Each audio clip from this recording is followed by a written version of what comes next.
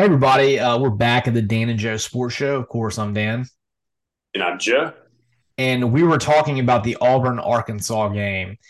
And Joe, I was mentioning how important this game is for both teams.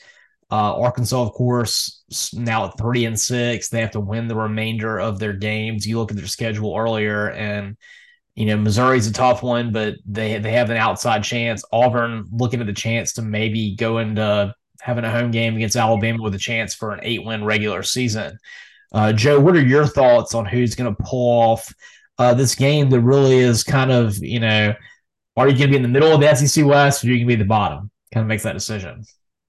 Yeah, that's certainly true here.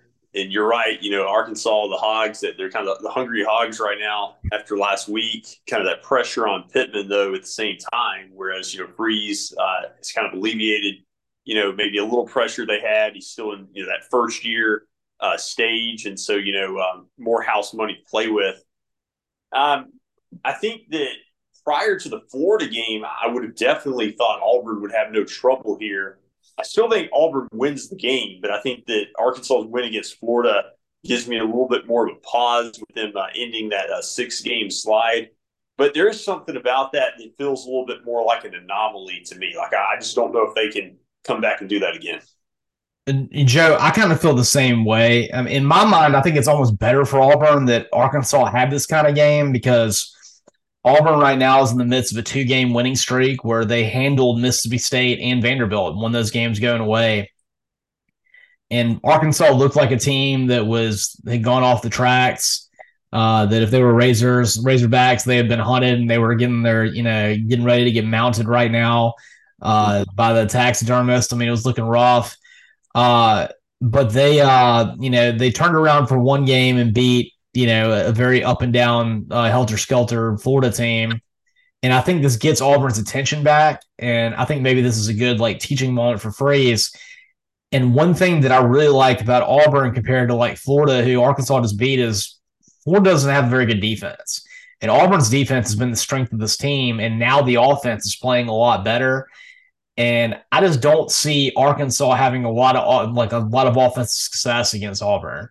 Um, really the only team who has absolutely scorched Auburn's defense has been LSU. And for pretty much everybody else, except for Florida State, LSU scorched everybody this year, including Alabama for most of that game last week. Um, the game against A&M had 27 points, but that was only because Auburn's offense was that bad. And they've really found a rhythm lately with Payton Thorne where he's throwing the ball a lot better. And of course, Jarquez Hunter is having a great time running the ball. And I think that's been a problem with Arkansas's defense. I think that Arkansas is, of course, going to have a lot of pride at home. But Joe, historically, Auburn has really controlled this series, and especially they've won a lot of games in Fayetteville. It hasn't really been, a tough road environment for them. I think that Auburn wins this game, and I think they might even win this game by 10 points. I'm going to put Auburn winning this one 31-21. I can see that. I mean, I think that if you're Arkansas, I mean, maybe KJ Jefferson can have a nice moment at home. I feel like him having a big day is kind of what it would take for Arkansas to win a game like this. But conversely, it feels like it's setting up for Auburn to kind of have a little momentum going into the Iron Bowl, where maybe that could get a little bit interesting. That's kind of what I'm seeing right now too, and I really think that if they had just won the game last week, like 20-14 or something like that, and I didn't see Payton Thorne and especially Jarquez Hunter have the games they have, then I would be a little bit more worried about this.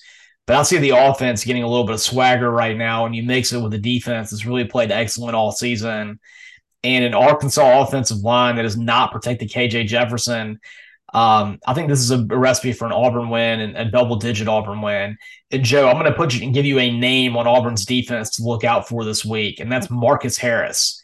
Marcus Harris is Auburn's best D lineman. He's having a really good season getting after the quarterback. I'd look for him to have a sack or two against what is a very porous Arkansas offensive line. Yeah, I could see that. It is surprising to see their O line that porous. It is. I mean, with Sam Pittman being an offensive line coach and that's his thing, that they've been good at ever since he's been there. This has been a real weak spot of the team this year. So I look for Hugh Freeze to do his best refocus coaching job this week, and I like Auburn to get a big victory and set themselves up to have that, be 7-4 going to the Iron Bowl. That'd be something. Definitely. Uh, Joe, go into the NFL really quickly. The Saints had another victory. Now it was against the lowly Bears, but there were some interesting takeaways in that game, and one of which is who's the most underrated Saints defensive player? That's Paulson Adebo, who won NFC Player Defensive Player of the Week this week. He had I think he had either 2 or 3 interceptions, a fumble caused, and a fumble recovery. He was everywhere on defense last week. Well, when he was drafted coming out of Stanford, a lot of people likened him to Richard Sherman, kind of being the next Richard Sherman. So they both played at Stanford. And I was always really excited about his potential at the next level. And I think it's nice, to see him have that type of accolade because I think he's very well deserving of that. I remember, I think his first career game against Aaron Rodgers and the Packers, I think he picked him off for an interception too.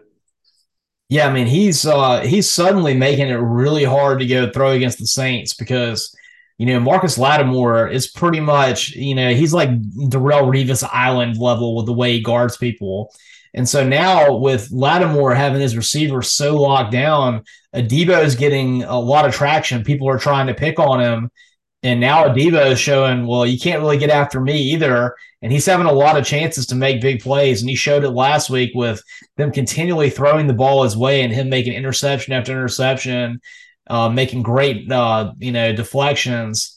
And now with how good Lattimore is, he's getting to show how good he is too. Yeah, and it's a great compliment in the secondary. Yeah, I mean, the Saints defense is incredible. And I don't know that I've ever seen a game like what they had last week where they caused 5 turnovers in the fourth quarter, most of which due to turnovers. They had 6 red zone trips. And I think the only thing they had was 1 field goal. The Saints, I mean, it was just weird. And they held on for the win. And after all of that, the Bears got the ball at the end with a chance to tie it up. I mean, it was one of those games where you were like, man, I mean, how many times can the defense stop them? Yeah, and that's been the story, pretty much all year is the defense has been fantastic. And the defense has been good in New Orleans or really great for really about the last 5 or 6 years. Yeah. You think about what Dennis Allen did when he was defensive coordinator before the head coach. And I think that with the offense, it's been unfortunate. We've seen games like the Green Bay game earlier this year that they clearly lost just because the offense couldn't really do anything in the second half.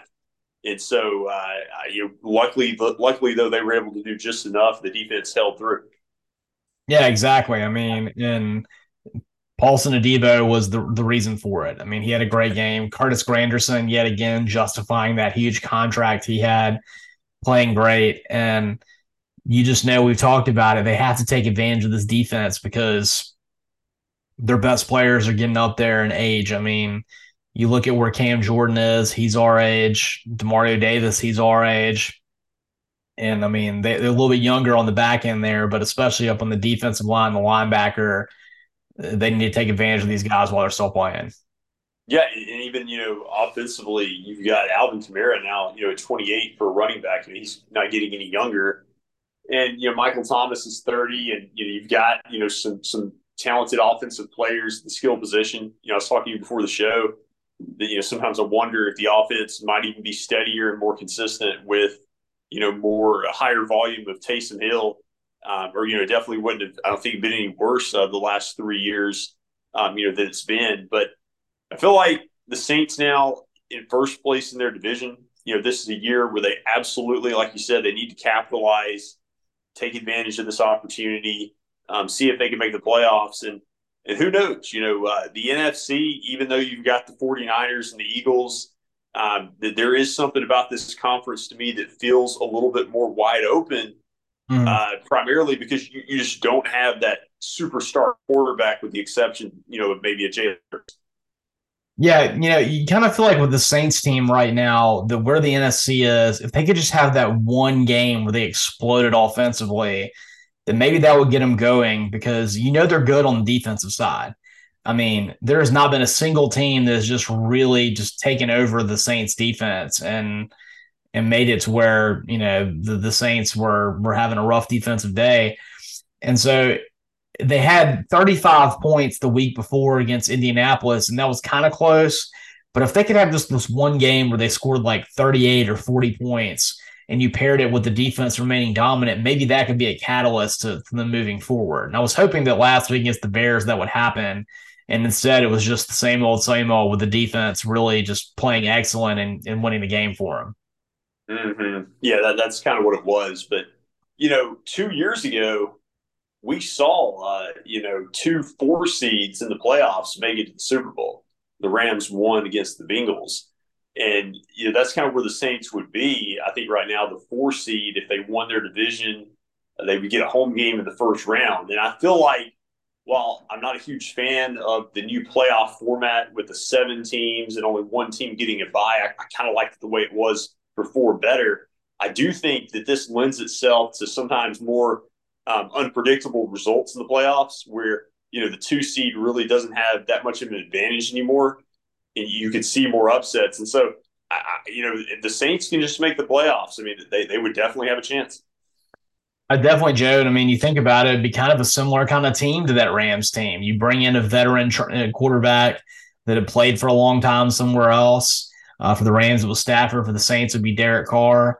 You have a great defense led by an excellent defensive lineman for the Rams. Of course, they'd have Aaron Donald, and then for the Saints, it would be Cam Jordan. And then you got great DBs. For the Rams, they had Jalen Ramsey. For the Saints, it'd be Lattimore, and now Paulson Adebo. And so kind of a similar little setup right there. And the Saints, just have a great defensive team, just like the Rams did. So that'd be interesting to see if that actually works out, Joe. Yeah, it's unfortunate that Sean Payton gave up on it too quickly because that may be what they miss. Is having him like a Super Bowl winning caliber coach. That's to me they're kind of missing that it factor. Yeah, and you kind of feel like you wondered if Sean Payton wishes he was back in New Orleans and how terrible everything's gone with the Broncos. Yeah, I think it's working both ways there. It really is. I mean, we were missing him just a little bit. He's missing everything, with the Broncos, with Russell Wilson and everything just being an abject failure. It's really weird that they're just kind of like right there, kind of wishing they had each other, I think. And still trying to figure out why he chose Denver of all places. I know. But the good news is, even though the Saints have had kind of an up and down start of the season, they're leading the division right now. There's no other team really scares you that much in the division. I know they lost to the Bucs, but that was a really poor performance. The Falcons seem to be trending in the other direction. The Panthers are a joke right now. And so they've got a good chance to win this division. They just need to win beat the Falcons when they play them. That's the big one. Right. Win that head to head. Yep. But good news for Saints fans, and we'll see what they do going forward. Joe, just got to say, hotty toddy. I just can't say how excited I am to get experience Athens, Georgia for the first time since 2009, and get to see the Rebs try and take down the 2-time defending national champion this weekend. Yeah, I mean, it's setting up, for a classic game, and there's something about it where I just get the feeling it's not going to disappoint. I don't know what the result's going to be, but I feel like it's going to be fun. I think so too. I think it's going to be a close, highly contested game, and we will see what happens. But like you said, the positive thing is the Rebs got here with a chance to make history. Absolutely.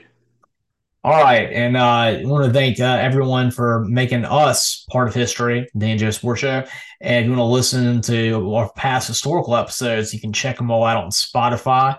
You can subscribe to our YouTube channel and see us over the last couple of years.